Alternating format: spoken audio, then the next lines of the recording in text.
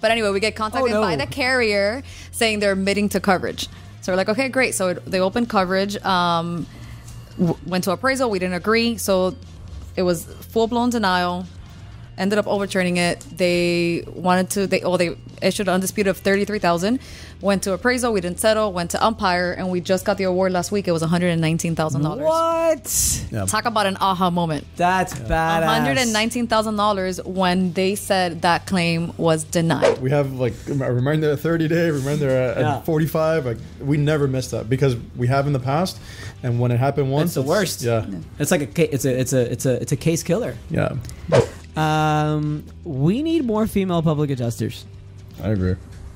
Yeah, we do. How many female public adjusters do you guys have?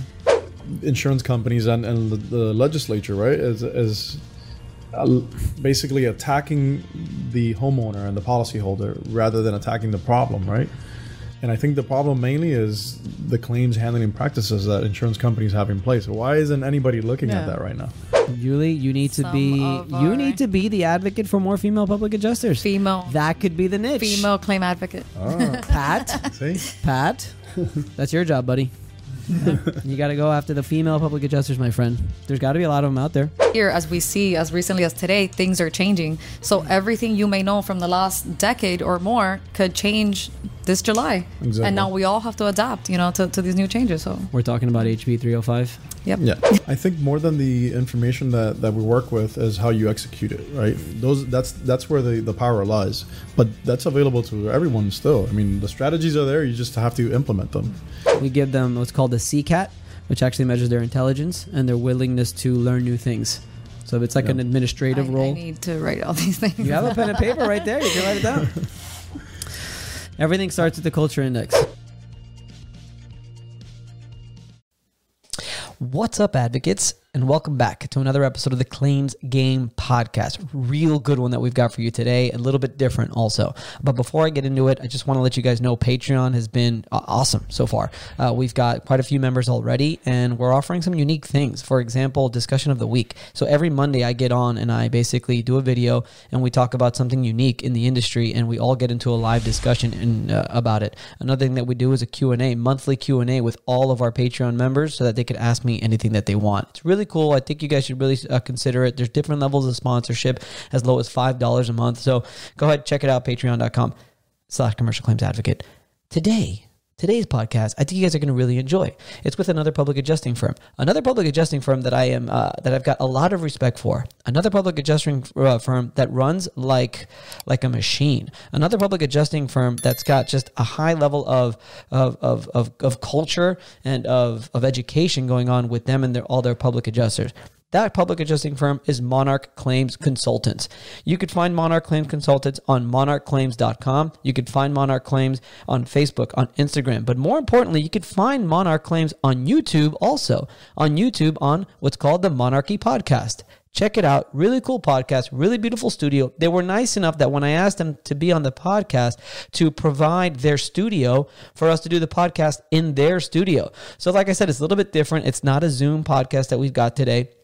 It's actually in their studio, so it's pretty cool. I think you guys are going to like it. So it was a live, in-person conversation. They're also from Miami. By the way, they're located in Miami. As you guys know, I'm born and raised in Miami, Florida, so we talk about a lot of pretty cool Miami stuff, like the most and the best pan con pité, which is, for those of you who don't know, it's a steak sandwich. But we talk about just different Miami things and just about the industry in general and really about how they run their business. You know, they're not giving us any secrets or anything, but I think they really separate themselves amongst other public adjusting firms. And if you're a growing public adjusting firm or just any public adjuster, I think you're going to learn a lot about proper processes, proper procedures, proper way of educating your PAs, and just proper way of doing things and running a business. So again, I got a lot of respect for these two. It's an interview with Yuli and Edgar. They are of Monarch Podcast, and I think of Monarch Claims. I think you guys are going to really enjoy it. So here it is. Stay tuned. Claims Game Podcast. Check it out. All for you. Go.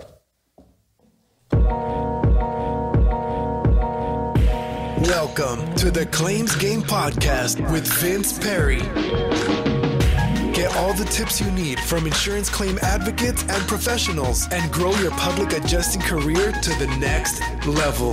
And now the commercial claims advocate, Vince Perry. So about your 5-year anniversary. Yeah, I mean, there's videos.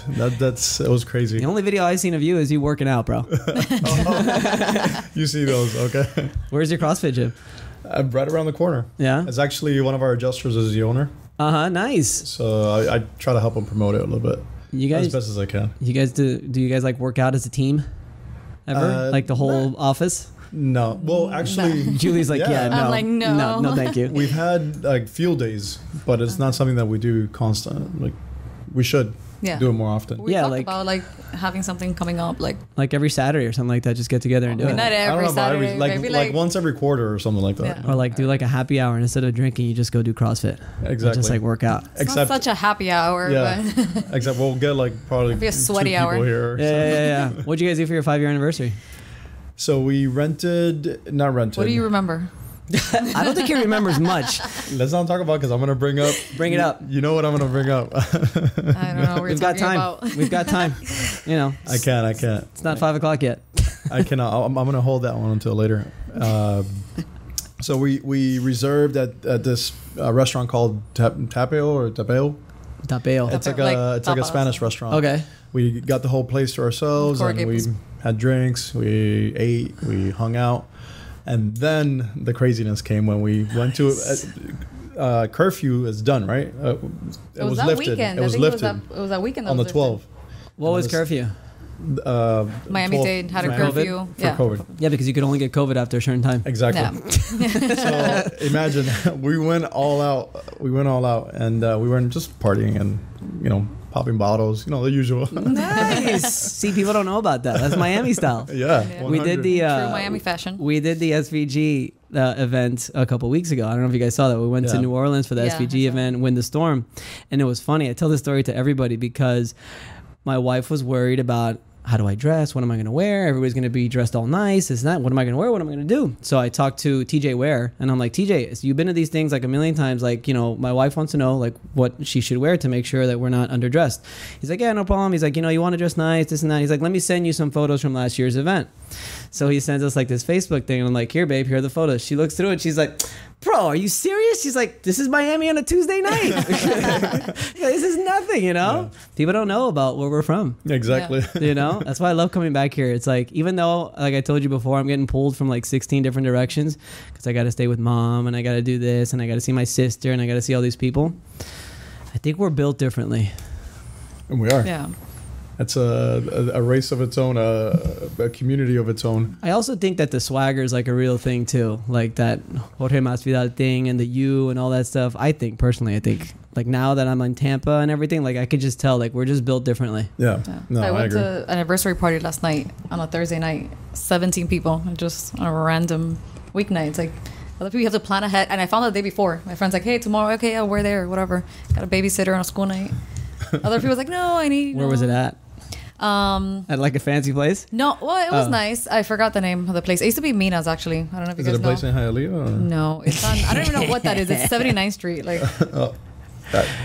79th Street and what? That's Doral, Pas right? Biscayne. It's called Badelo or Badeo. I forgot. It's an Italian restaurant. That's was northeast.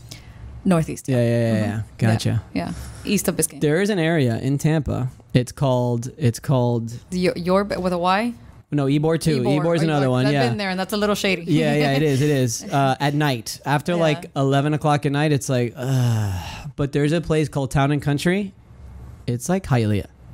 Really? It's crazy. It looks exactly you like go hang out? Hialeah. That's where we go. If my wife wants to go to like one of the Cuban clubs or something like that, yeah, that's where we go to do some salsa dancing and But everything. there's a lot of Cuban there? There is a very large Cuban population in Tampa. Because you have to understand, there's Ybor City, and apparently before everybody, I don't know the exact story, so if anybody calls me out on it, before like, I think it's before El Mariel. Look at you talking about Mariel. Huh? I'm like, look at you talking about a You know I Mariel. speak Spanish, right? Did you know that? Yeah. Yeah, I heard you say Mariel very and Hialeah very well. No, but nobody knows that I speak Spanish. Nobody. Now But, they do. but before Miami really became Miami, actually Tampa was the place that everybody came to. A lot. There's like there's a big Cuban history there in Ybor City, Cigar City, and it's all about like Cuban cigars and everything. They have that. It was a Colombia restaurant that They have the really, Colombia restaurant there that people say really is old. good, but also people say it's not as good. I've been to one in St. Augustine, which is like really old too. Yeah. But the same owners. It's hard to find It's Cuban supposed to be food good. in Tampa though. Good Cuban Good food, or Cuban Yeah, not like here. not like La Carreta. No. You know where I have to go every time I come here? Well, I usually stop by Sergio's, but I have to go and have a pan con pite at Carla Bakery. Carla. In my Carla with a opinion, K? that's Yeah. the best one. Which is your There's Carla with a Carla- K, I don't right? know. Carla with a Bakery K. with a K. Yeah, Where is with this? a K. Flagler in Flagler and like 84th Avenue. Gotcha. I usually don't go past like Bird Road. That's No, you're one of those guys. You're a Kendall guy. You're a Kendall guy? Exactly, yeah. Ah, you see, I'm Westchester, Sweetwater. Born and raised on Fontainebleau. and there you go. Yeah. So never go to Carla Bakery? No? You never been? Man. Never. I mean, What's- I gotta go now to try No, the now pan you con gotta pite. try. So So what's your favorite? What's the best pan con pite in the where? I don't know. That's a good question. For those that don't know, that's a steak sandwich. yeah. Cuban steak sandwich. Cuban yeah. steak sandwich. I can't think of it now. I haven't had one in a but- really long time. But check this out: Pinecrest Bakery at Ooh, yeah. 3 a.m. You get un pan con churrasco. Oof. Oh, that's like That un is pan con bistec. mind Better, blowing. yeah, but that's But it's got to be at 3 a.m. so that it No, tastes yeah. better. Exactly. It tastes Yes, better at yes. 3 in the morning. Yeah. That sounds delicious. So they open like is. 24 hours? Yeah. So is Carla Bakery. yeah. Oh, I did not know this. What was the spot that you used to go to? I would say, I don't know how old we are, but let's say 20s after the club. Where would be the 24-hour spot that you would go to? I'm going to start. Latin Cafeteria on Flagler and 107th. I don't think there was like one specific location, No? but it was always like a Denny's or something. No, that's Yeah. whack. So La Palma and La Ocho. Yes. I used to go there. That's where I they have don't know the fritas. They have the Yeah. best fritas there. Yeah. Mary's Coin Laundry. Mary's Coin Laundry. No? No. Oh, sorry. I didn't mean to interrupt. No, That's no, okay. no, Yeah, that's no. I haven't been there. It's all night. We want to hear what the young people have to say. Yeah. O Los Perros. Have you got? Did you guys Oh, Perros. yes. Oh, Lo That's Verde. true. Lo Yeah. Verde. I haven't been to that one. We actually went the other day to Los Perros to the one by my house. We went to pick something up. It was like popping in there. There was no parking. Yeah. It was like a club. I was like, Yes. I did not know all people were hanging out outside their cars. I'm like, I love it. We're getting like super Miami right now, but Los Perros is Colombian, right? It's Colombian, yeah. They sell the best Colombian hot dogs where they put everything on there. it's like chips and put chips, cacio mayo, They put pineapple. ketchup and mayo. They put pineapple. You could get different ones. Salchipapa.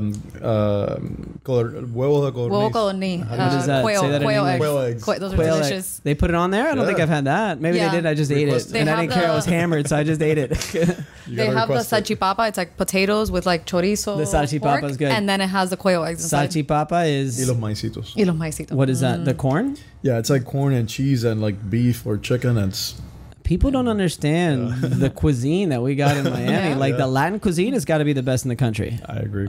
I think so, right? Because you got to mix of everything. I think it's the best in the world when you think Yeah. about it. There's nothing like Miami. I travel Yeah, often, no. and when that plane is arriving, and I see my city, Yes. I'm like, home, home. And have you ever moved out? Have you ever moved away from Miami? Never. I've only lived in 2 places: in Cuba, Havana, and now in Miami. So you've only lived in Cuba. When you, I told you guys last time, right? That people say that Miami's the closest country to the United States. Yeah. It's northern Cuba. When you move out of Miami, there is this sense of pride that is ridiculous. You become like so proud. I'm so proud of this city. Of being from here. As much as like, honestly, when I come back, I can't wait to go back to Tampa because as soon as I hit the traffic on the 836, I'm just like, I'm done with this. But that being said, like when I'm in Tampa, I'm just like, I overuse my bros. I start talking like even more Miami when I'm away from Miami just to let people know that that's where I'm from. To remind yourself where You know? you're from. Yeah. So you mentioned your 5-year anniversary. That's pretty awesome. So what? What was the question? I'm sorry. No, I said you mentioned your 5-year anniversary. Yes, man. Yes. I think they say that every business, what is it, the first 5 years or something like that is the most critical, the most crucial. We were So- just talking about that, I think, the other day with somebody. About like if you make it through like the first 5 years, like the success rate is much higher. Yeah. Yeah. Yeah. I think we're doing pretty good. That's pretty awesome. How are you guys doing? Good? Good. Yeah, you feeling good? I really like you guys because not just you two individually, but yes, you two also. Well, for one, I feel like I feel like the other day I called you and I asked you, I think, for a pretty big favor, and you guys were like more than willing and beyond willing, and I'm always very grateful for that. And I thought that was cool. And I think you guys sort of share, and we've talked about this, Edgar. I think we all share the whole sentiment of public adjusters working together. Whether you're with a different company or not, I don't think it should matter, because at the end of the day, like what I always tell people is it's not us against us, it's us against the insurance company. Exactly. And the more we could combine our powers, the better. I think the more successful we can be as a company, as companies, and also to the insureds. Yeah, as an industry And altogether. even then, we're outnumbered, right? Yeah. We're fighting these huge corporations. Yeah. Exactly. And they clearly come together, Yeah. you know. Yes, I agree. They and probably we do. don't. So, yeah, but that's something we have discussed, and I think that's something that we share, that mentality of that we're stronger together. Yeah. And I just wish that more PAs, specifically in Miami, you know, wouldn't be so selfish, I guess, you know, or so, I don't know, lack that confidence of like being able to share, you know, not just trade secrets, but like just information and be available to other PAs. It would be so much better. Secrets. I'm doing air Secrets. quotes right now Yeah. because are there any secrets? I mean, No. When I started doing the channel and I started educating and everything like that, one of the things was like, look, if I could Google something that I need to know, and somebody on Google is willing to provide that information, or if I could research a book and in that book they could provide me with different leadership styles, growing your business, technically they're giving away secrets too. Like, why can't we do the same thing? I just don't understand like why people don't do that. I think more than the information that we work with is how you execute it, right? That's where the power lies. But that's available to everyone still. I mean, the strategies are there. You just have to implement them. And if we all implemented them, or we all did it together, like Imagine. imagine how much more effect it would have on the carriers. Like, these people are doing, these people are doing this. Like, I feel like there would be more pressure for change. Yeah. Because it's not like, you know, just these people that, you know, are putting, you know, presenting things this way. It's like they're all doing it. I think it's gonna call for an action to change. I think the conversation you and I were just having before we got on the podcast, you were asking, well, when do you notify the state? Do you find that works for you? Do you find that filing the CRN works? You know, and I think those conversations, shooting Yeah. back and forth, need to happen more often. Of course. We need to help each other. And it doesn't take anything away from you. No. And you don't know when you can, you know, that person may need you today, but you may need them tomorrow Yes. or the day after, because every case is different. So they may be presented with a case that in all your years of experience, you may have never been presented with. So No you're matter an asset what- to each other.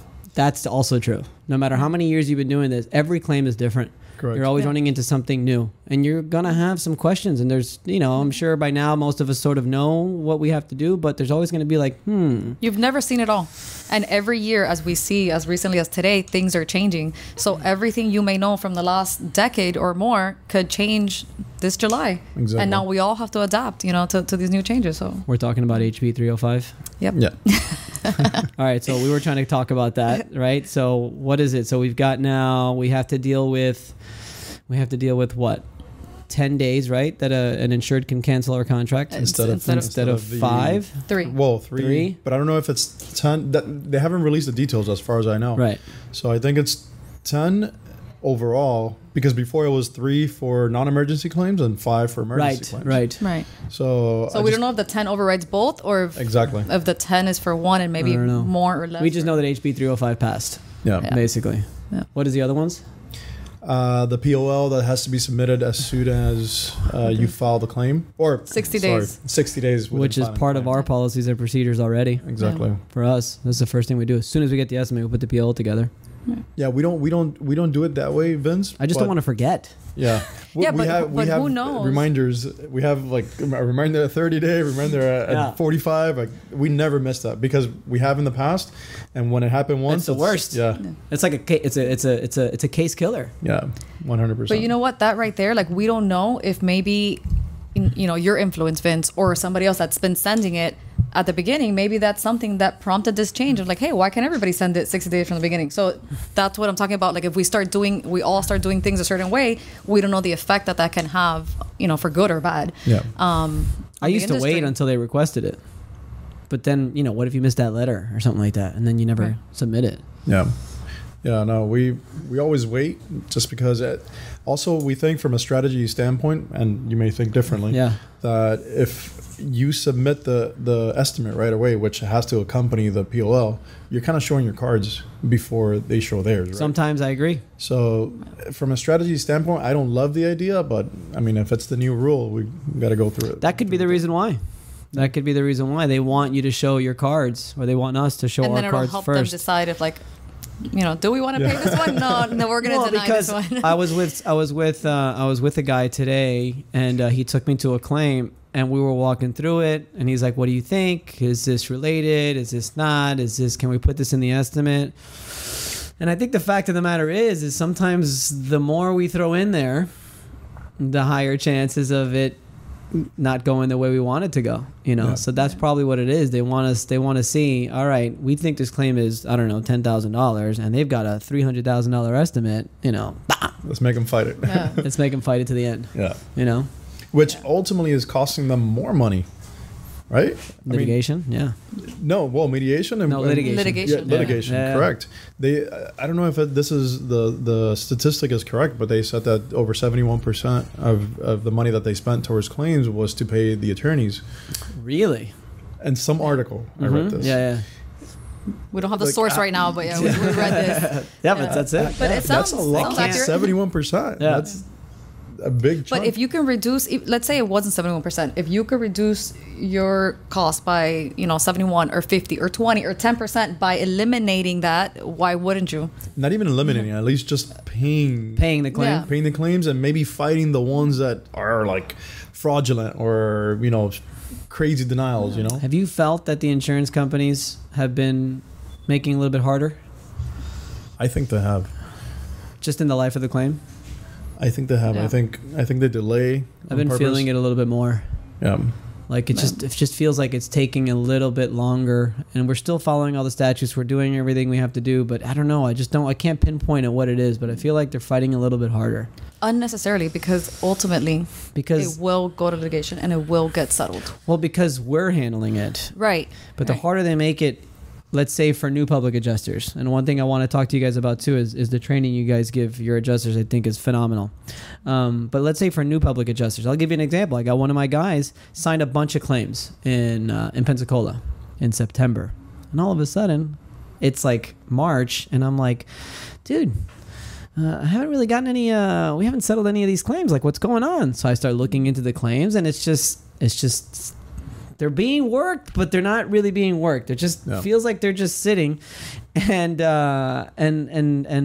he goes, well, I figured that it's gonna get paid eventually, and I'm like, dude, that's exactly what the insurance company wants. That's what you to they're think. banking on. They're willing to wait forever. You want to wait? Sure, we'll wait also. Yeah, but the client gets desperate at times. And then the client gets desperate. I said, dude, we have to be careful because the client is gonna eventually just be like, yeah, what's going on? Yeah, and they're more likely to accept a much lower settlement than to continue fighting for what the claim is actually worth. Which is what I was getting at. It's accepting a lower settlement. It's giving up. I think a lot of people just give up. They're just like, whatever, I don't want to deal with this anymore. I'll just fix it myself. Yeah. And the insurance company knows that. Yeah, no, for Yeah. sure. They know that the They more bank on difficult that. they make it, the more difficult it is, the chances are that they may not have to pay anything. Yeah, I agree 100%. Absolutely. Litigation, too, I think it's the same thing. It happens, I think, in litigation also. Yeah, they just drag it out and they drag it out and they drag it out. And they're just And even like their eventually- attorneys, OC drags it out too. A lot of these, they don't opposing have- counsel, they're not in-house counsel.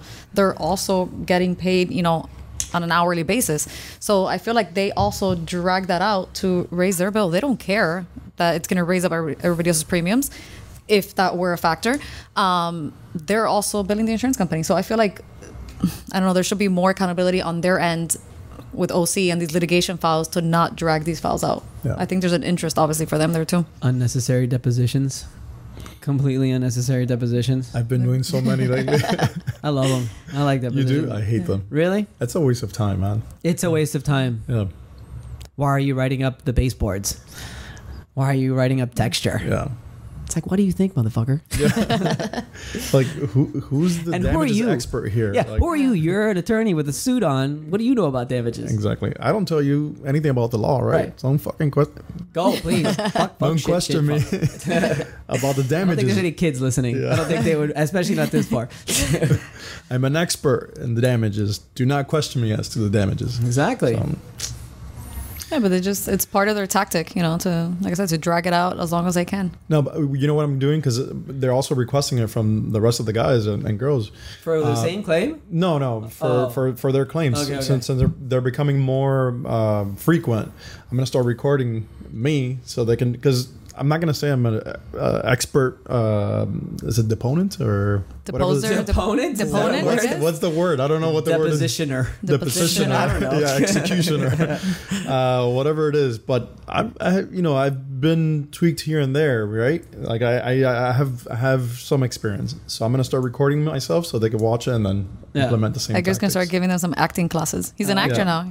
He's an actor. Really? Oh, speaking of, we have to review something later. I just What? remembered. About acting? No, so we filmed a commercial recently. Yeah, Nice. it hasn't aired yet, but we got those clips we requested. Oh yeah. Yeah, for you to review. I really liked Sorry.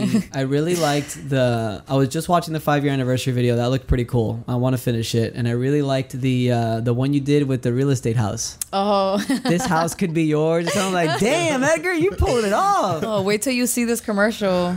Oh man. It's gonna be a big Spanish network Nice. soon. Yeah.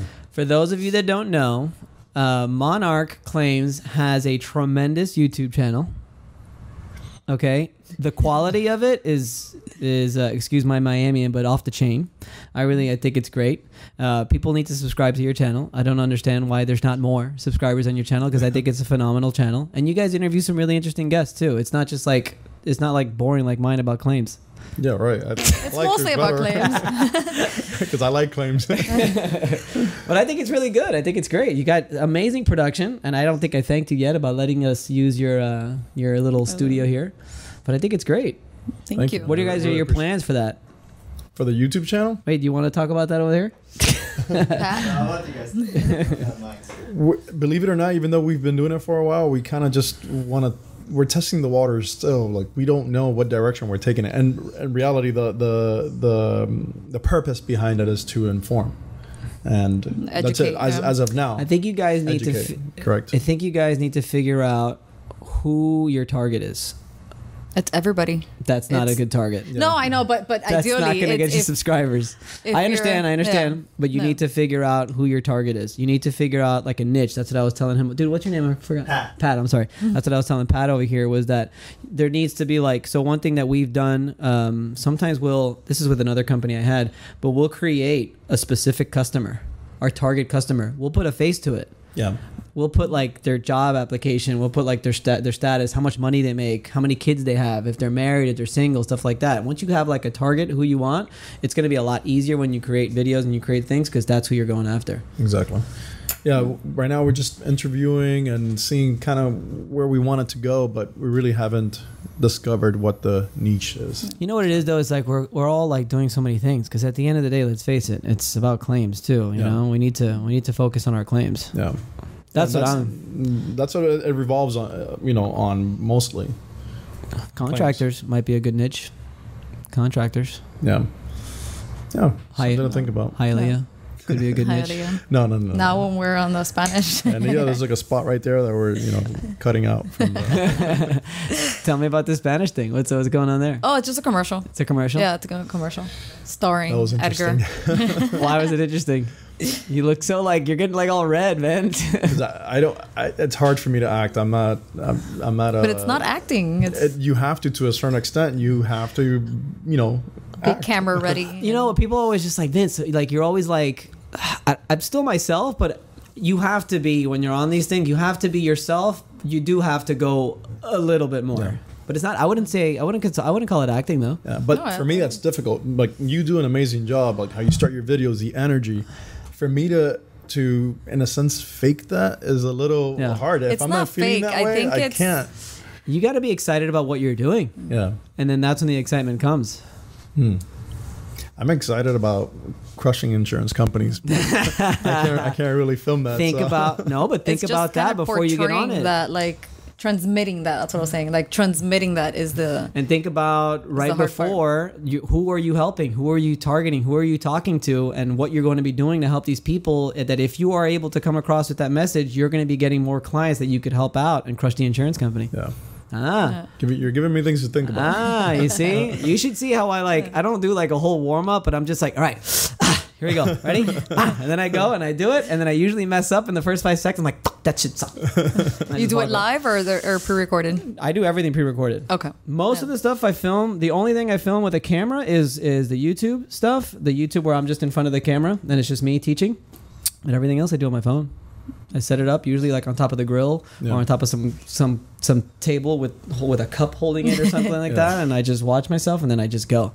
I am lucky that I'm able to like usually knock it out in one shot. Yeah, that's another problem that I have. Whenever I record myself, I do it like 12 times, That's and then not I'm good, like, yeah. and then I hate all of them. And I'm Yeah, like, because forget it, I'm usually not what happens is posting it gets this, worse. It gets worse with every time. Yeah. But I got Milan. Milan's my Serbian assassin, I call him. He's my marketing director. And I call him the puppet master now. God, Milan, you're so annoying. He's always like, Vince, today I need a video about this. Vince, today I need a video about this. Vince, I want a story about this. Vince, I want an actual post about this. And it's just like, it becomes a lot. Yeah. I think sorry. the more you do it, probably the better you get. But I don't know. I apologize if we're like all over your feed all the time. If my big fat face is all over your feed. I know it is, but We enjoy it. another thing is obviously that I like to do is training. And one thing I've noticed on your channel, on your YouTube channel, on Instagram and stuff like that, is the weekly meetings that you guys have with your adjusters. Correct. Wait, That's those are up? badass. Those are up in the. No, we've On shared some stories- stuff on stories and stuff about that. Well, Oh, okay. okay. Actually, before I get into that, Not the actual meetings, right? here's what I really, really love is that you've got adjusters that have their name and then Monarch. Yeah. on their That's Instagram awesome. handle. That shows me that those people are proud about who they work for. It's not just like it's not just like Vince Public Adjuster. It's Vince_Monarch. That's really cool. Yeah, So the reason why I know about the meetings is because people who are in the meetings, they'll post a quick video. Oh, You okay. should see some of the things that I've seen. No, I'm kidding. What's Now up I'm there? concerned. Yeah. But I think that's awesome. Yeah, we Yeah, have man. weekly. Well, we have bi-weekly PA meetings and then bi-weekly staff meetings. So it And- alternates. Yeah. And every Monday, Wednesdays, and Fridays, we have a morning call where we all jump in and just kind of hash out some issues or whatever. Anybody that's having an issue with a claim, we'll go ahead and talk about it in a team setting. So, and I think that's been helping a lot. Yeah. Because not everybody has something to say, but whoever does can learn, or the other people learn from that instance. And how is it like interaction? Like everybody's just like, It's over the phone. It's a Zoom call. It's an Zoom early call. morning Okay. Zoom call. Because before what's happening is like everybody would come to Edgar, or somebody would go to one person, and either one, it was consuming too much of one person's time, and two, it was not beneficial to the others who didn't have the issue. Or if you bring it up every other week when you have a PA meeting, so this way, there's a dedicated time where they can ask him or anybody else on the call for help, advice, but then everybody else benefits from that scenario, from that example. So. Yeah.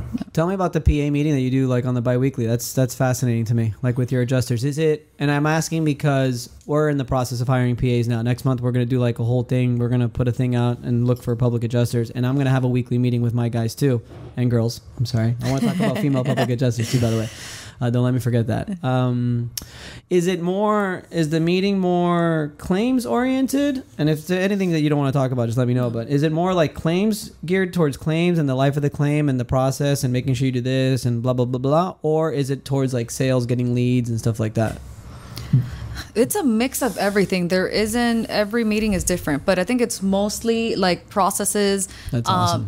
Processes, reiterating, either presenting new, or implementing new things, or reiterating, processes already in place that we've seen maybe deficiencies in. Sometimes specific cases, if something happened on a particular case, we'll use it as an example, Nice. to help others. That's awesome. Yeah, mostly claim related stuff. We do, try to help them get more claims, but that's not the the focus. That's the focus is, fantastic. trying to figure out how do we become more efficient. How do we close claims faster? How do we close claims for more? So Talk about everything, anything that's important. It's like what I was talking about. you know, when you find out that one of your guys signed like a bunch of claims 6 months ago and nothing's been, you know, that's every. We also have other processes in place for that. We have a lot of processes in place, but we use those meetings just to maybe remind the adjusters of what they already need to be doing. Right. Yeah.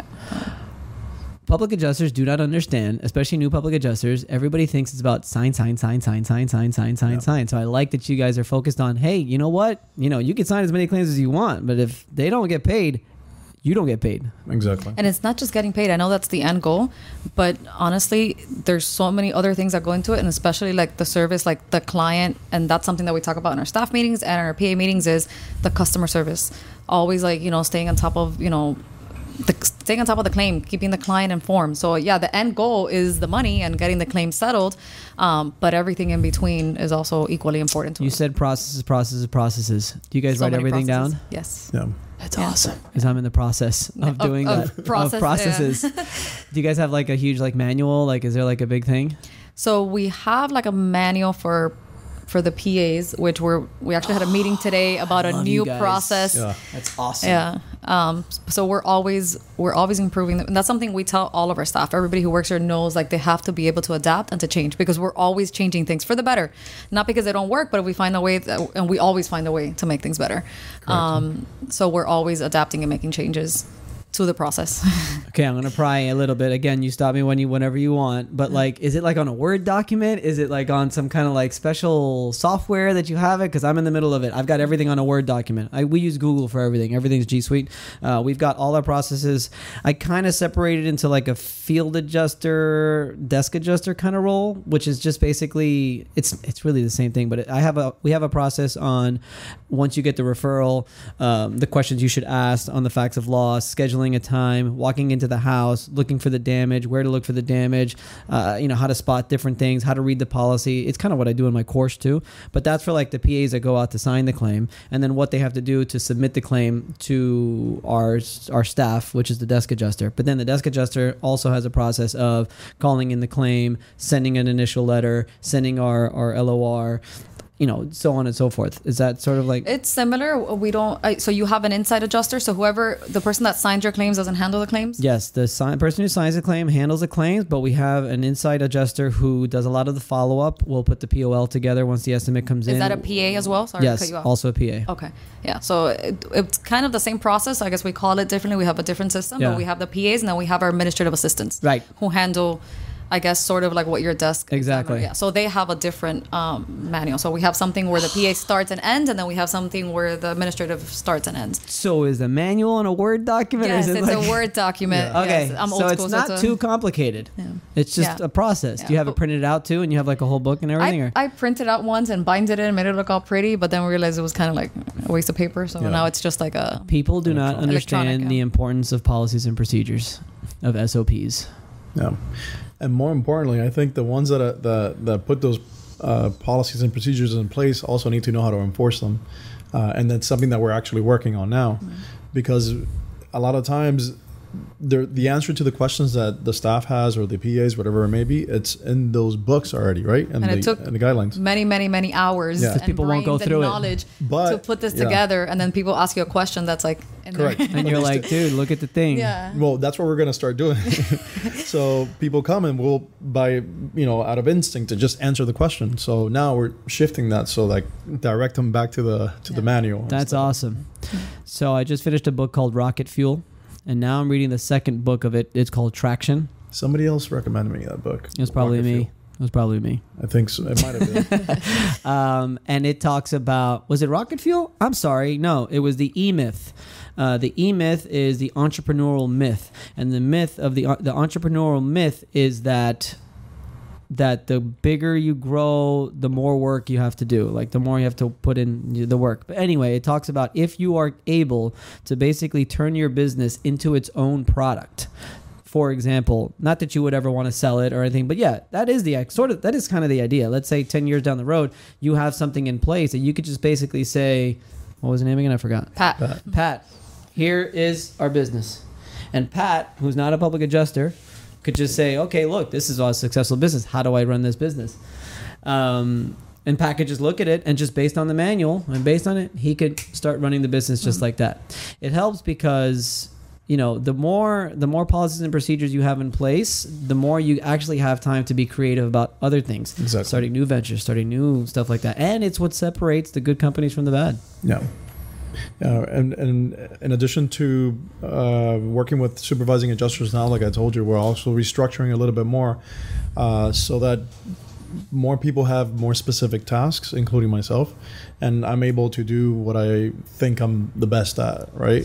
And then let somebody else, like for example, continue to expand the business, or so that's something. All of that is taking place as we speak, because it's all brewing right now. We're at that point where like the little company mentality is not really working for us anymore. So now we need to think I a little agree. bigger. I've been telling my people, I'm like, I should not be going out signing a lot of these claims. I should not be going out to some of these inspections. Like, it's just kind of a waste of my time, because at this point I need to be doing, I don't know, other things, especially like networking too is very important. Sometimes we get so involved inside of it. We need to go out and network as well, especially as the owners of a company. Yeah. That's badass.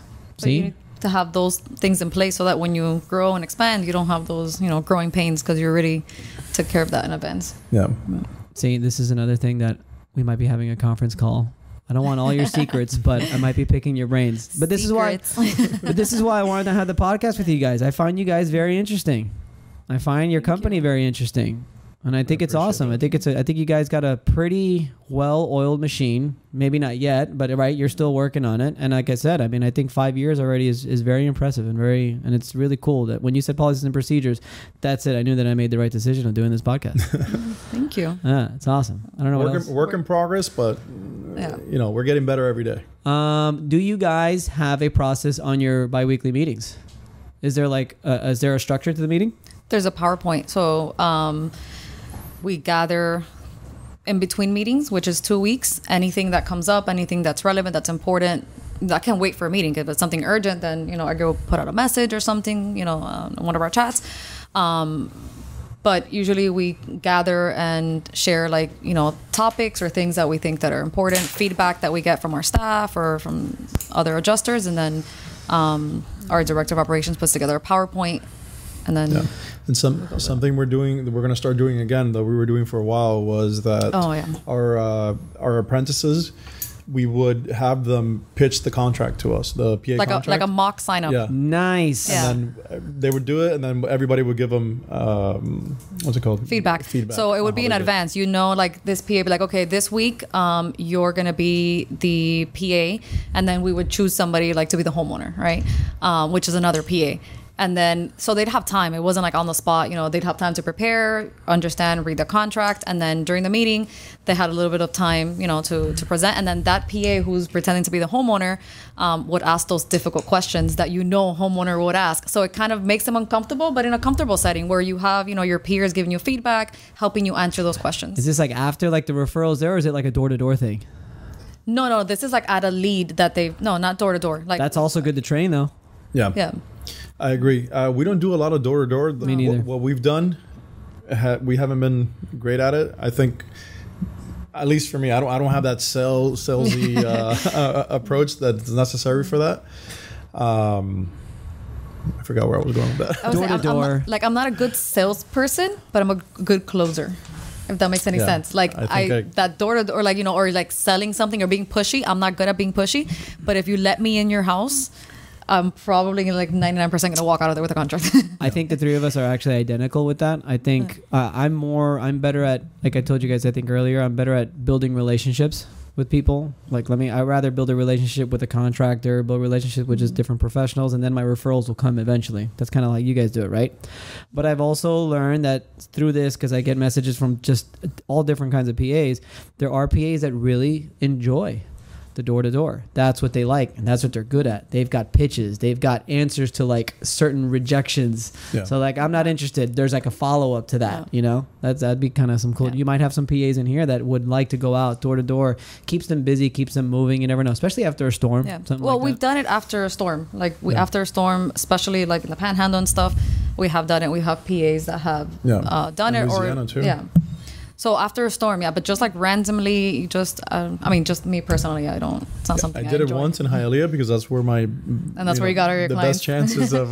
Yeah, for sure. And we only got one. It was like, it was yeah. like 10 PAs. He got hitting the one street. lead and 12 cafecitos.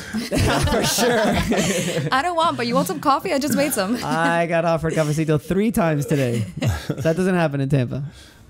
We can make you some cafecito when we're done. I think I probably want one. Wait. What happened to the champagne? The whiskey? Bro, I don't know. You know, want me to roll it out? I can roll it out. No, it's okay. It's okay. What did I want? Oh, so in the book Rocket Fuel, they have an outline. It's called a level 10 meeting. You should look at it. And the idea is that if you follow this process, at the end of the meeting, everybody actually rates the meeting. Everybody goes around and they rate whether they're on a scale of 1 to 10 on what the meeting is. And if you do the whole meeting correctly and you follow it to a T, everybody's supposed to give it a level 10. Okay. Gotcha.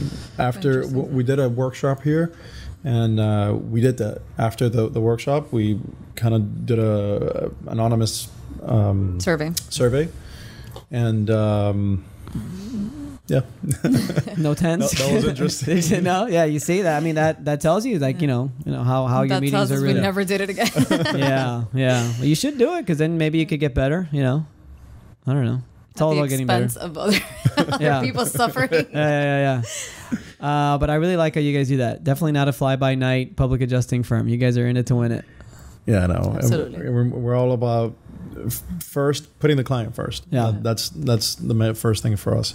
And everybody wants to grow, right? But we want to do it organically. We want to do it the right way. We're not trying to get from here to the billions overnight. So, and that says a lot because we're willing to take our time and do things right. That I think that this business lends itself for the opposite, for people that just want to make a quick buck and get out. And those are the people that give us the bad name. Absolutely. Right? So, yeah. And those are the people we don't want in our business. Yeah. Yes. Well, those are the people that give us the bad names, and it's also the insurance companies that exploit those people to make sure that these are the only public adjusters there are. These are the ones that are doing, and it's just like, no, wait, there's actually good public adjusters out there. That's why I love the meetups that we started doing. Is the groups that we get? It's all the good PAs. It's awesome how we all just get together, talk shop. You guys coming to Jacksonville or what? I'm not, man. You just looked at me dead in the eye like, I am not. Because Amy, He's like, no.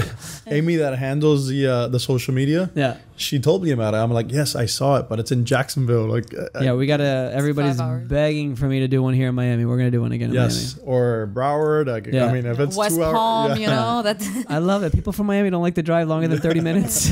because everywhere you go is longer than 30 minutes with traffic. So like when you mention You have no 5 idea. hours I've been workout. doing the GPS here, and I just forgot. It's so funny because in Tampa, if something is, I don't know, 5 miles away, it's like 5 minutes away. Here, it's 30 minutes away for 5 miles. It's Yeah. crazy. It's not just the traffic; it's also the light every other street. well, for me it's the traffic because there's no lights on the turnpike. You know why I was late today, right? Traffic. Freaking this 120th Street is the worst. Yes, that was Crazy, yeah. horrible this morning. God. And then 127th, I don't know, there's the avenue right before. The one where you get off on the turnpike, what is that? 120th. Oh, that was horrible. Like I kept going, turn around, made a U-turn, and then made a right. Because if you wait for that left there, I mean, you're either going to be there for an hour and you might get T-boned, from somebody. Yeah, because there's no light. There's an arrow, Or but the light- everybody just takes the arrow and it's like, oh, it's crazy. Yeah. I think Miami driving has been voted the worst in the country several times. And rudest drivers. Sure. In Tampa, when you leave a parking lot or you leave like a gas station or whatever, the cars will stop to allow you to go onto the road. And here they're like purposely like drive you off the road. And when just you to- put your blinker on, they will like slow down so that you can change lanes. It's Setting your blinker. oh yeah, here you cannot put your blinker on. no, If you they'll put- accelerate. Yes, You got to just cut them off. exactly. crazy. You guys are located where besides Florida? Or So- licensed. Licensed. Yeah, licensed, not located. I guess licensed. Louisiana, Texas, South Carolina, North Carolina, and there's another Georgia. Georgia. Get ready. And Do Nevada you? too, didn't The where? Nevada? Isn't Albee. Oh, yeah. I don't know if he's finalized it no? yet. Okay. Well, Do we're you soon have to be. your Do you have your SOPs ready for the different policies and the different coverages? No, we do not. We do not. It's a We're different actually process, Yeah. man. I got claims in Texas right now that I'm like, I'm like waiting to make the next step, and I'm like, let me ask this guy, because in Florida I got it down, but like it's just different. Well, it's kind of like one of those things that you roll with the punches, right? So we're licensed in those states. In Louisiana, we're pretty active. In Texas, we have a few claims. We actually, remember I spoke to you recently. I told you we hadn't signed anything. Yeah. Finally got a few in. I think you were out there when we spoke to you. Yeah. Was I? I think so. Or you had come back. I think I'd come back. But since we're not like full blown into these states yet, we're Right. kind of just taking it as it comes. That's where the door-to-door comes in. Yeah. Yeah, That's no, pretty brutal. that's the only way that we were able to get claims in those. Actually, no, in Texas, it was through a Water contractor. mitigation. Yeah, contractor, water mitigation company, Yeah. stuff like that. It's hard, the out-of-state stuff. Do you have guys there? Do you have people there? No, They we come have, and go. Yeah, we have. That's people. the hard part, is Yeah. when they schedule a reinspection, it's like, because you need somebody there. You need to have a body there. Yeah. And to make a flight just for an inspection, it's kind of annoying. Yeah, what we do is, since we have claims in Louisiana as well, if somebody has a claim in Louisiana, we'll try to put it together with somebody else's claims. Like an adjuster will assign a claim to, Alex will assign it to Ricky, and then Ricky takes care of all those claims on his trip, so that not both of them are going back and forth. Gotcha. So we help each other like that. Yeah. So Well, I mean, I think we've established you guys got a nice family atmosphere. Yeah. yeah, but it wouldn't hurt to have somebody local, which is something that we're looking into Yeah, as well. I'm looking into that as well. Yeah. Yeah. Especially as you expand and you have more claims, more people there. Than How many adjusters do you guys have now? 21. We actually were What? reviewing that today. Yeah. That is 21, 22. right? 22. 22, Sorry, yeah. 22. That's a lot of adjusters. 22 adjusters. Yeah. Wow. You guys said you were incorporating something that I found pretty interesting. Do you want to share that or no? The supervising adjuster. Yeah. Not What really. do you think? No, that's fine. You don't have to. This won't air. Why not? Yeah. Of course it's going to air. Oh no, I'm saying not yet. Like we'll probably get to establish that before. Yeah, so just something we're gonna try It's a out. We won't concept. say it's a concept. We won't It's a say much, concept. but and we actually have in place. So it's not a secret. We have supervising adjusters right now in place where they supervise not just apprentices, but the newer PAs that still need to learn the ropes, and they get to shadow them, review their claims with them, their documents. So we're looking to expand that concept of supervising adjusters. Well, that's all I'll say. I don't think you have to hold much back, because I'm pretty sure after this podcast airs, you're going to have like people wanting to come work here. Hey, look, and I'm glad you mentioned that, because we are looking for more people to join the team, but we're being extremely selective with the people that come Let's in. talk about that. So, yeah, and you don't have to have a lot of qualities. You don't have to have a lot of knowledge. But you have to be a right fit. Yes. Right fit. You have to have the right mindset. You have to have the right drive. There's certain values there that you have to come with that will qualify you to be able to. Do you guys have core values? We do. Not official, got not core written values, ones, but unspoken ones, and Put them on paper. Yeah. Actually, I do have them. I just don't Put them on paper. I have them. I had to do an exercise for a course that I was doing, and I have them. Okay. I don't have them in front of me. Yeah, put them on paper, and whenever somebody comes in, obviously they go through whatever hiring process, but they need to understand what the core values of your company are. No, and the hiring has to be based upon those core values. Like we have to ask Absolutely. questions that have to do with those core values. Do you give any kind of assessments? We do. Assessments for what? Sorry. Like personality assessments, strengths, weaknesses, stuff like that. How they are at work, how they are at home. Well, we have a pretty thorough interview, with them, and one of the things that we look for in anybody that we hire, staff, PAs, or anybody, is that they're the right fit, for our culture, our company, and those core values that we know what they are, but they're not written. We know what we're looking for, and when we interview or meet someone, we know if that person will be a right fit for the team, regardless of their experience. Just as long as they are trainable, adaptable, and have the drive and what we're looking for, those are the qualities we look for more than experience or prior knowledge. That's awesome. We should give put it all on paper.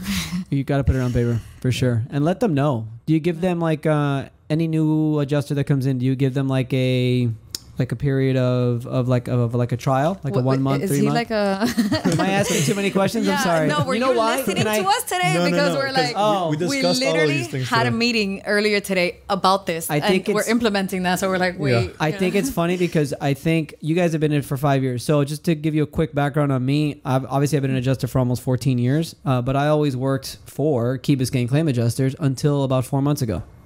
A lot of people don't know Oh, that. really? No, we didn't know that. Right. So I worked for Century Adjusting year 1, and then I worked for, I wasn't ready after I left. After 1 year, I wasn't ready to start my own firm. So my thing was, all right, I'm going to work. I found a buddy of mine worked for Key Biscayne Claim Adjusters, and I was like, I'll work for Key Biscayne for about 1 or 2 years, and then I'll do my own thing.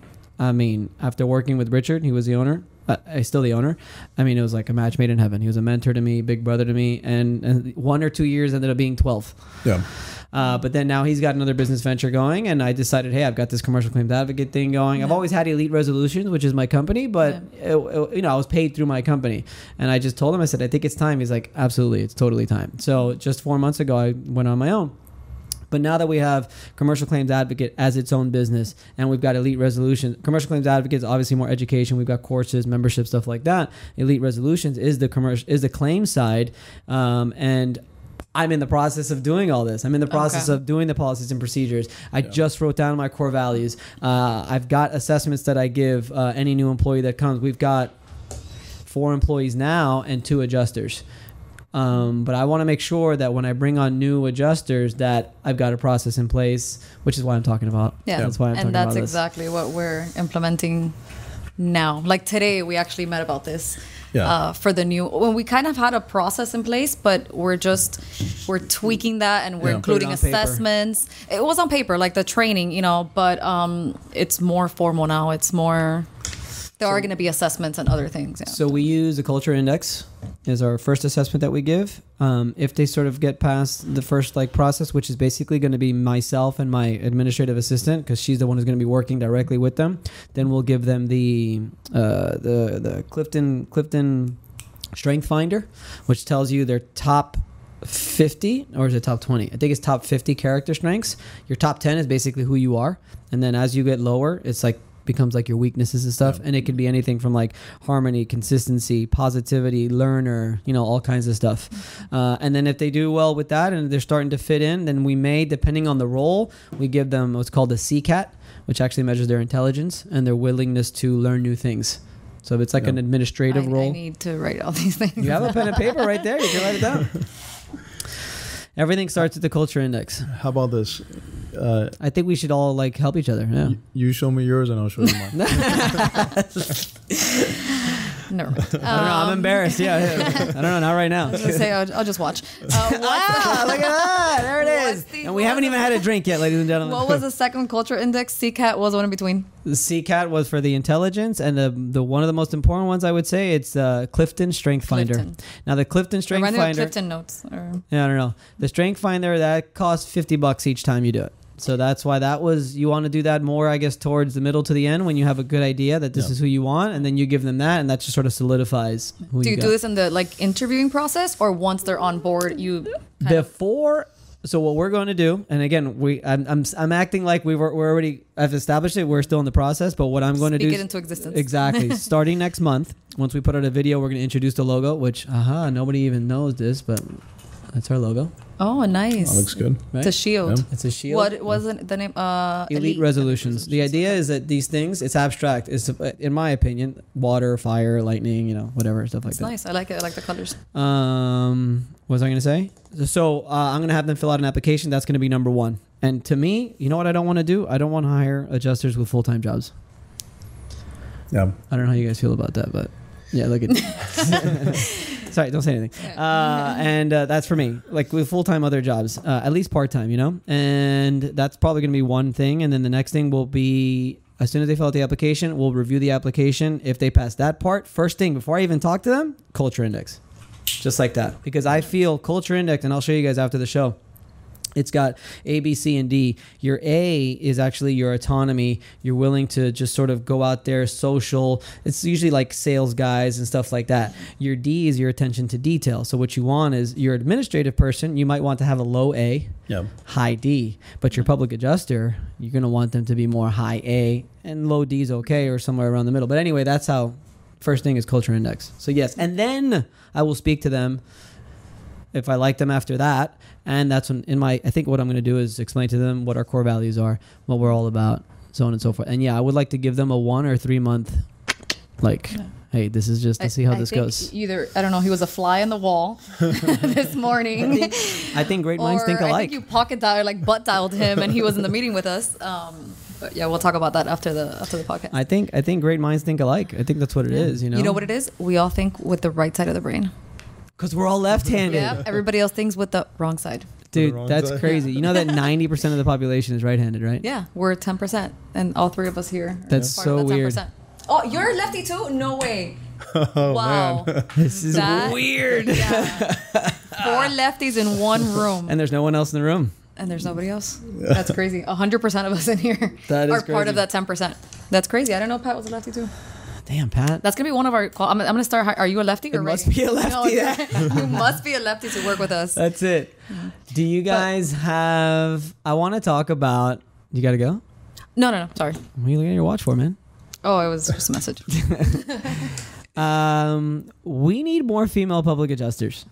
I agree. Yeah, we do. How many female public adjusters do you guys have?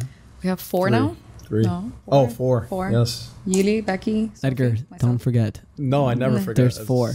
You know, things It's Friday, man. blend in a little bit. It's 4. It's 4. I think we need more. I think females could really excel in this industry. They already do. I mean, No, I know, I don't mess know. with her. I know, but I mean, we've got our YouTube numbers, we've got analytics and stuff like that. It's like 95% guys. It's ridiculous. At least who follow my channel. I don't know. Maybe it's just my ugly face or something like that. There's no girls, but you know, Well, maybe not now.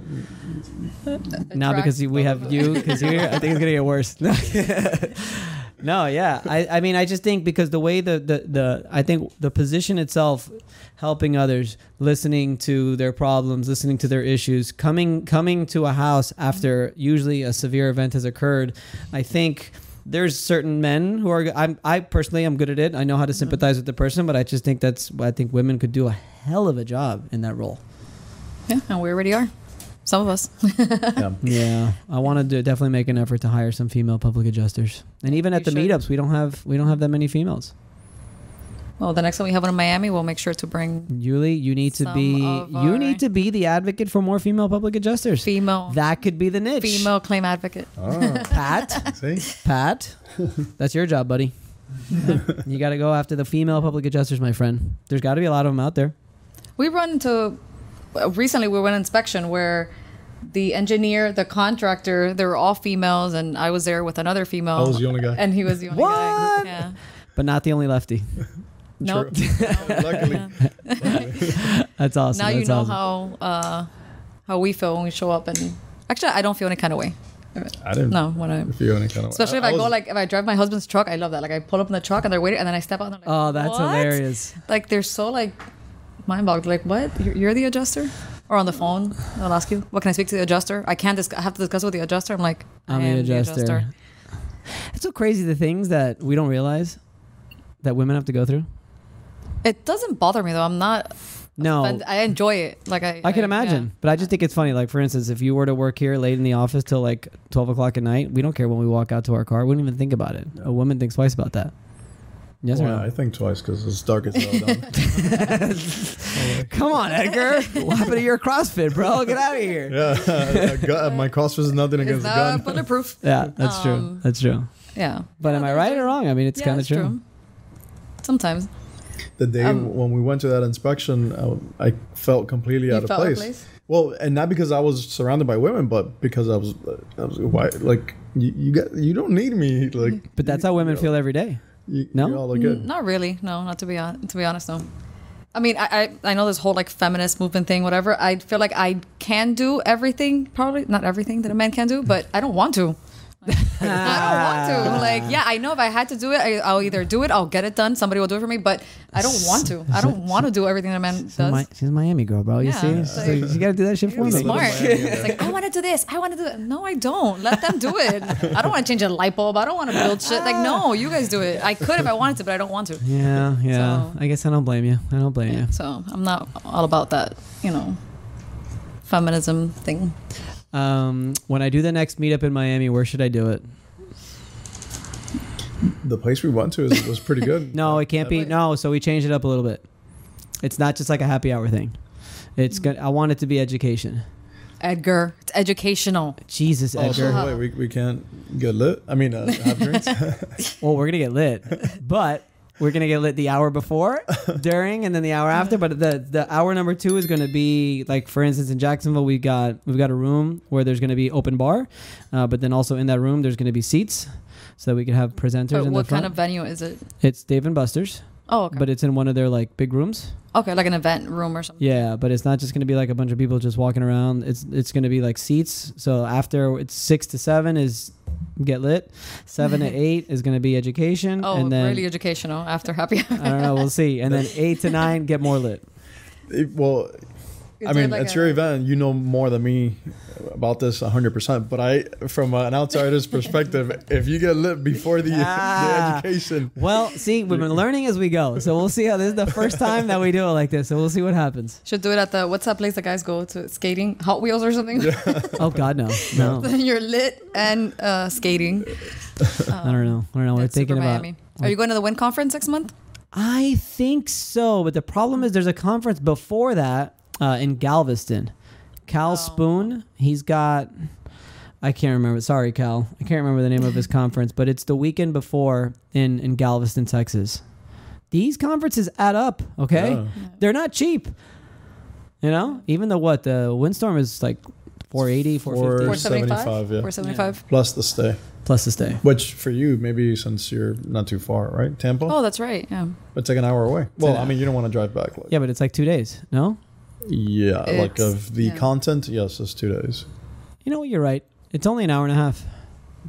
Yeah, maybe I'll just drive there and You back. just can't do the happy hour. You gotta like, Oh, that's true. And I like the happy hour. Yeah. and that's an expensive Uber ride. It is an expensive Uber ride. I would not do Uber. No, that wouldn't happen. All right. So are we going to get some drinks or what? Is that going to happen? I want to roll them out now. Good. What do you got? I got anything you want. What do you like to drink? What do you got there? Well, champagne for sure. But Man, I'm glad you guys have your shit together yeah, because We try. I had the work in feeling. Well, what I had the feeling. That's why, like, I asked you guys. Well, when you helped me with the thing, I found that badass. So that was one thing. But I had a feeling. I just had a feeling. I could just tell, just following your social media stuff, like just the fact that you have meetings and stuff like that. I think is very cool, and I like structure. Structure is like super important Yeah. Yeah, In any that's aspect of life. in any aspect of Yeah. life. Another thing that we're doing, which I'd like to invite you guys for, is we're starting expert courses. So not courses. Expert. Did you see my social media yesterday where I was not interviewing, but I was shooting David Farber and I was shooting Mario? What I want to do is how I have the YouTube show where it's just me educating about something. Well, we do that every other week. Well, I want once a month to have a guest expert do like their own show. Like it's Okay. still my show, but like they do it sort of my format and then they do the show. So if you guys are interested, I'd like to have one of you guys there. No, I want you to do it. yeah. Okay, She's fine. great at pitching, so I would. You It's just probably educating something. It's Yeah. just educating about something. But I think another thing I want to start doing is really just promoting the good public adjusting firms out there too. Yeah. There's a lot of them. You know? Are there?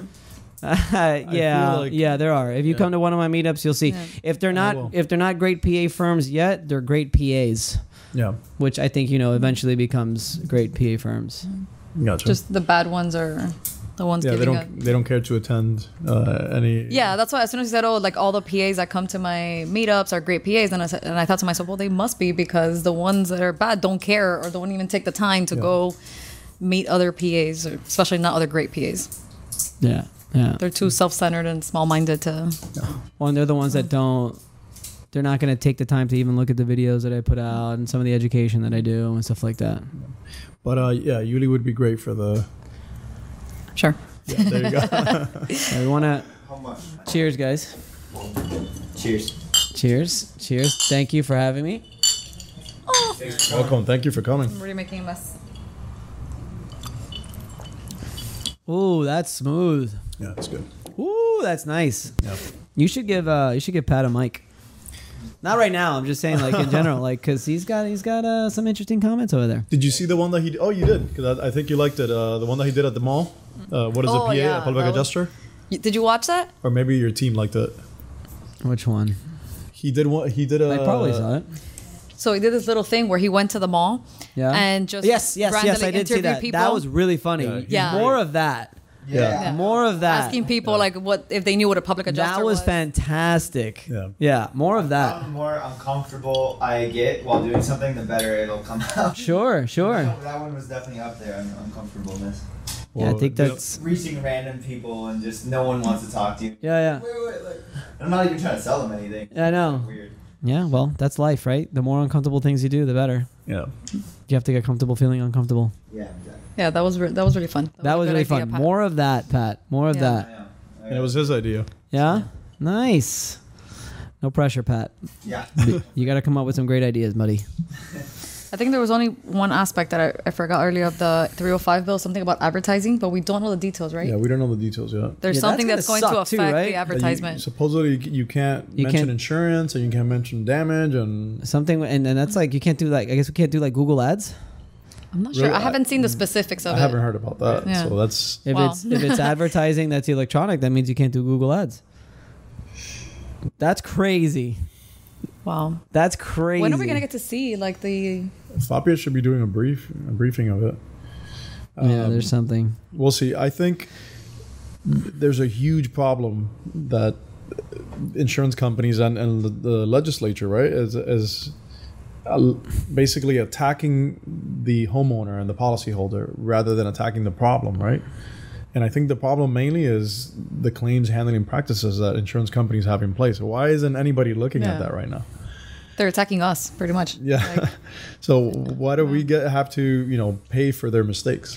I was asked to do a podcast, and they sent the list of topics that they wanted to talk about, and they kept going to insurance fraud, and it was always consumer fraud. And what I told him, it was just like, it's funny. When you say insurance fraud, you automatically think of the policyholder and the consumer. When the three of us deal with on a daily basis, there's sometimes borderline insurance fraud on the insurance company side. Yep. Yeah. And they get away with it. And they get away with it. Yeah. Because they're the big companies, they're the insurance company, and I think people need to realize that the difficulty that how they make our lives very difficult. Yeah. And these bills that pass, I think what you just touched on, it doesn't necessarily hurt.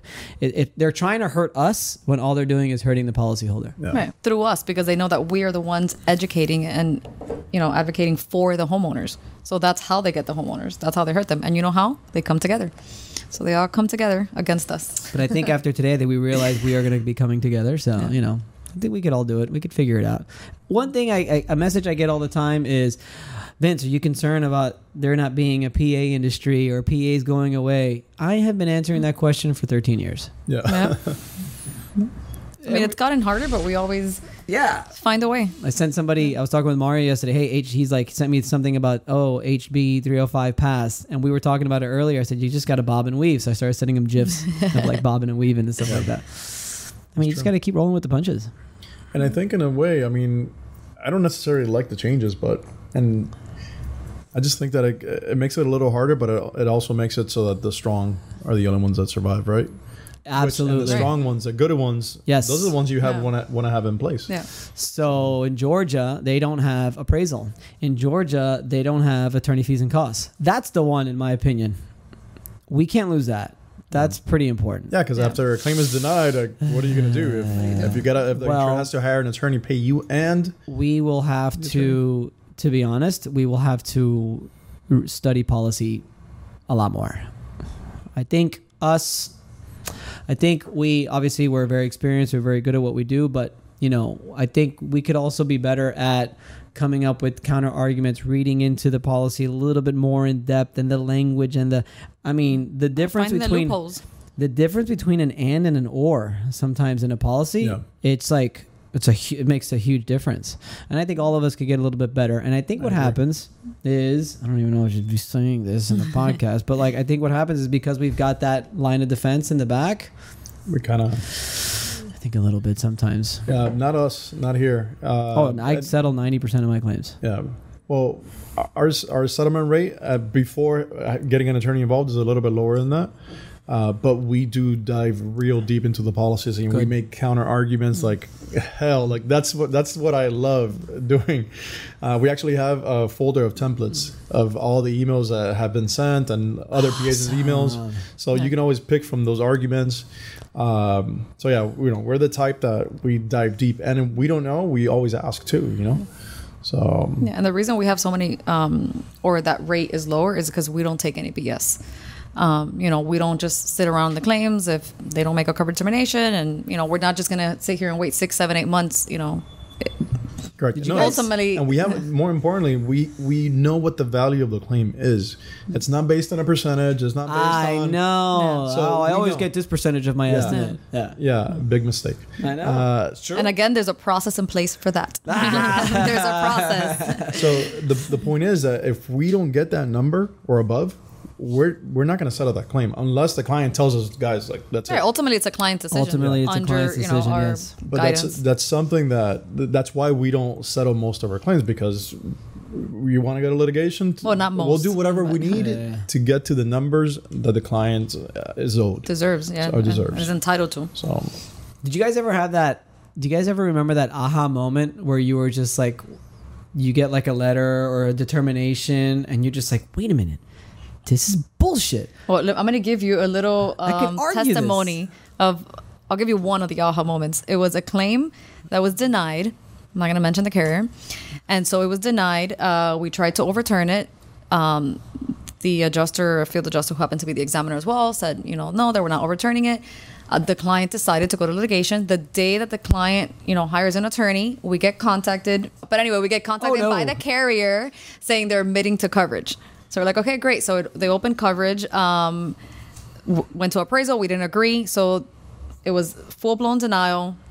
Ended up overturning it. They issued an undisputed of $33,000.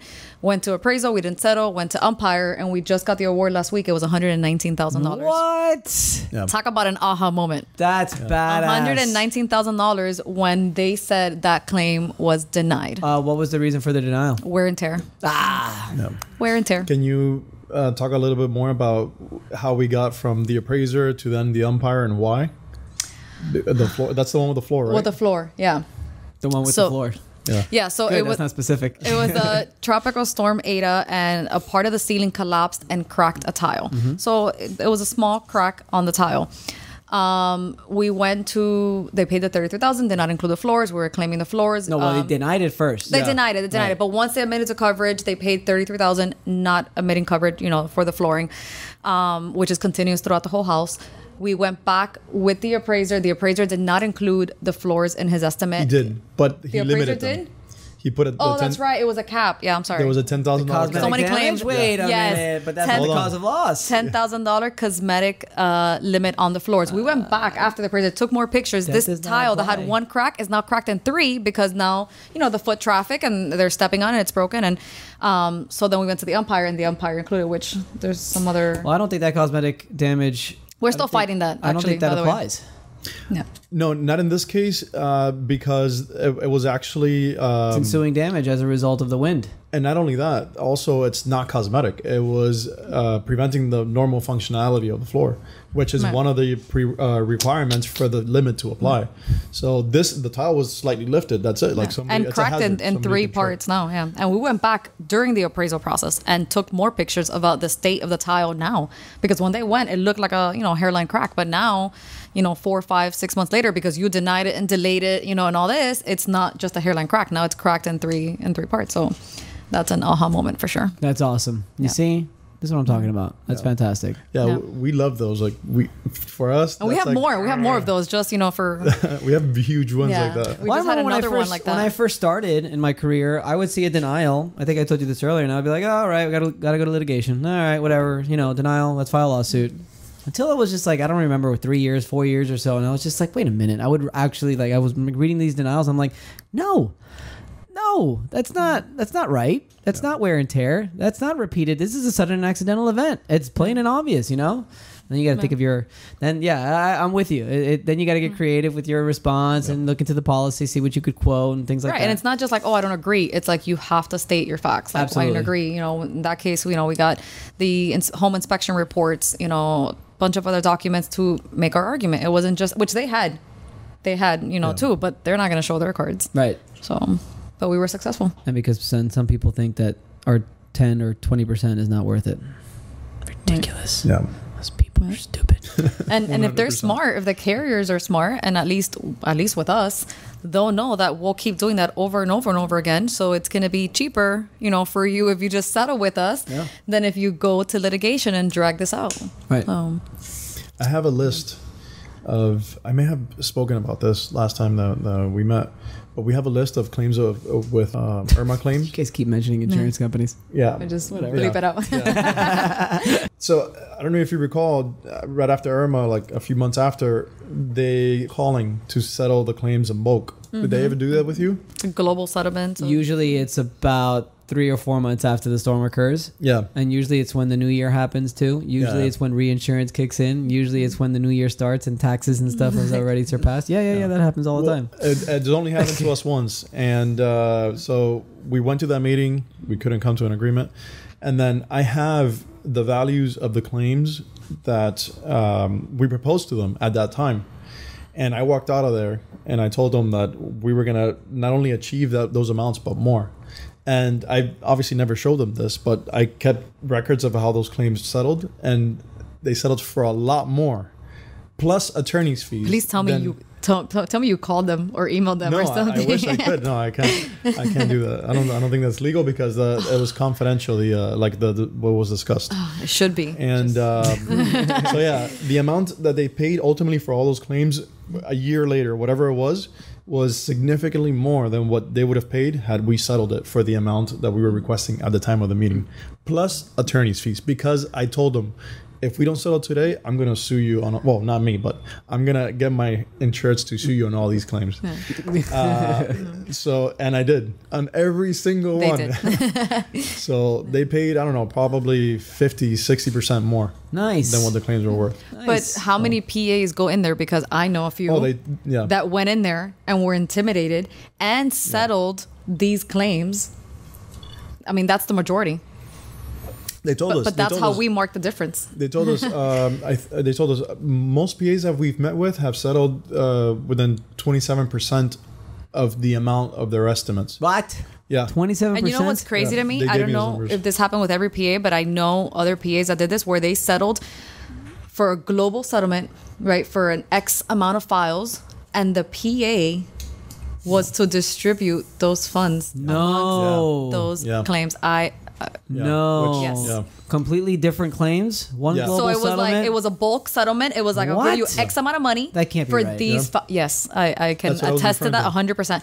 And it was like, here are these files, and this is the amount of money. And the PA had to it was like, what? They all had to sign a release, but the PA ultimately decided how those funds got distributed. It was just like a global. I guess like a global settlement. Okay, so that has never happened to me. No, I've never been offered a global settlement on a bulk of claims. Yeah, it was a bulk of claims. I don't know if that's how. Yeah, that's exactly how it was. We didn't accept it, and we later found out that that's like borderline illegal. That sounds that sounds illegal as shit. Yeah. But a lot of PAs, took the bait because they're like, oh wow, these people don't answer, they're not settling, and all of a sudden I get this. And when you see the numbers, it's like, holy shit. Right. 0, 0, 0, 0. Right. And at the end of the day, a bad PA, or, I would call a bad PA, would say, you're offering me X amount of money, 20% of that, or 10%, whatever, is this. And that's how they're looking at. But they're not really looking out for their clients because how many of them got shortchanged? Yes, you could have gotten more fees, but then they're afraid, or it's going to take longer. I may not get it. They get intimidated by the carrier, and they're just looking at what is it going to represent for me. And it doesn't matter which one of those homeowners or all of them, got underpaid. Yeah. So, but yeah, that was a couple of years ago. Yeah. So before I end, I recall, just for the viewers, because it was great. I showed up with my two of my other adjusters that are like tall and bodyguards. Oh, nice. We showed up, and then there's two other guys, and one is in a suit, also a big guy. And when I just saw that we weren't anywhere near, I literally just popped my computer. I'm like, I'm out. Like, we're not gonna come to an agreement. Let's go. I do that. Everybody got up, and we were walking. Was it like that? Was it? Yeah, exactly. Walking the other guys that are like bigger than me. I've done that in mediation. Yeah.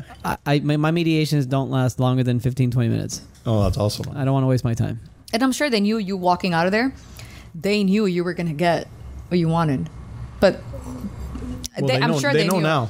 They know now. It, but yeah, they know now, and I think they knew it then too. I think they knew. so? I think they knew it, but that's the risk they took, and they were banking on the other maybe 9 out of 10 that were gonna sit there and take it. Exactly. So, okay, well, this one guy, all right, he's good. All right, let him go. Yeah. But the other ones were all gonna, and they did. The other ones took it. Yeah. That's crazy. Yeah. Vince, mediations, we don't do many of those because of my bad previous experience with them. But how's it going for you? It's hit or miss. Hit or miss? Yeah. We've recently, I agreed to doing 5 recently, and we've already done 2. Terrible. Terrible. Yeah. I think it's majority terrible. Yeah. But every once in a while, you hit on one. I think it's worth it. I think it shows the client that you're exhausting all measures, which the policy provides you. Yeah. But sometimes I give them the option. I'll tell them, hey, look, we can go to mediation. The good thing about mediation is if we don't agree, which most likely that's going to happen. If we don't agree, we can still proceed with litigation. Yeah. And sometimes you could proceed with appraisal, but that's a little hit or miss also. Yeah. But yeah, mediation, my last 5, 1 out of the 5 has been good, I would say. Yeah, because my last 2 or 3 have not gone the way I wanted to go. I mean, I'm talking like, I'm looking for like $50,000 and they're like at 5. And I'm like, guys, right then, come on. You know what's up. And the problem, what happens with mediation is because they're put on the spot, I realize that sometimes too, because they're put on the spot, the client will be like, okay, we'll just get them up to 10. Maybe we can do 10. And I'm like, no, wait, we're at 50. My biggest fear is that. Yeah. And the ones that we've done, I told Albert, I told him, you must prep the client mentally before you get in there. Absolutely. That this is the number and we're not backing down from that. Even if we're like $1,000 away, we are not backing down from that. Yeah, but again, that client is desperate. Yeah. But at the end of the day, it's the client. Yeah. Yeah, we got to do what they want. Wasn't one of the proposed bills this year was to get rid of the mediation program? Really? No, I didn't know about that. I didn't hear about that. I don't think so. I read something about one of the proposed bills that had to do with the mediation. I don't know. I don't think so. I'm mistaken. Don't quote me on that. I'm gonna look it up. Look it up.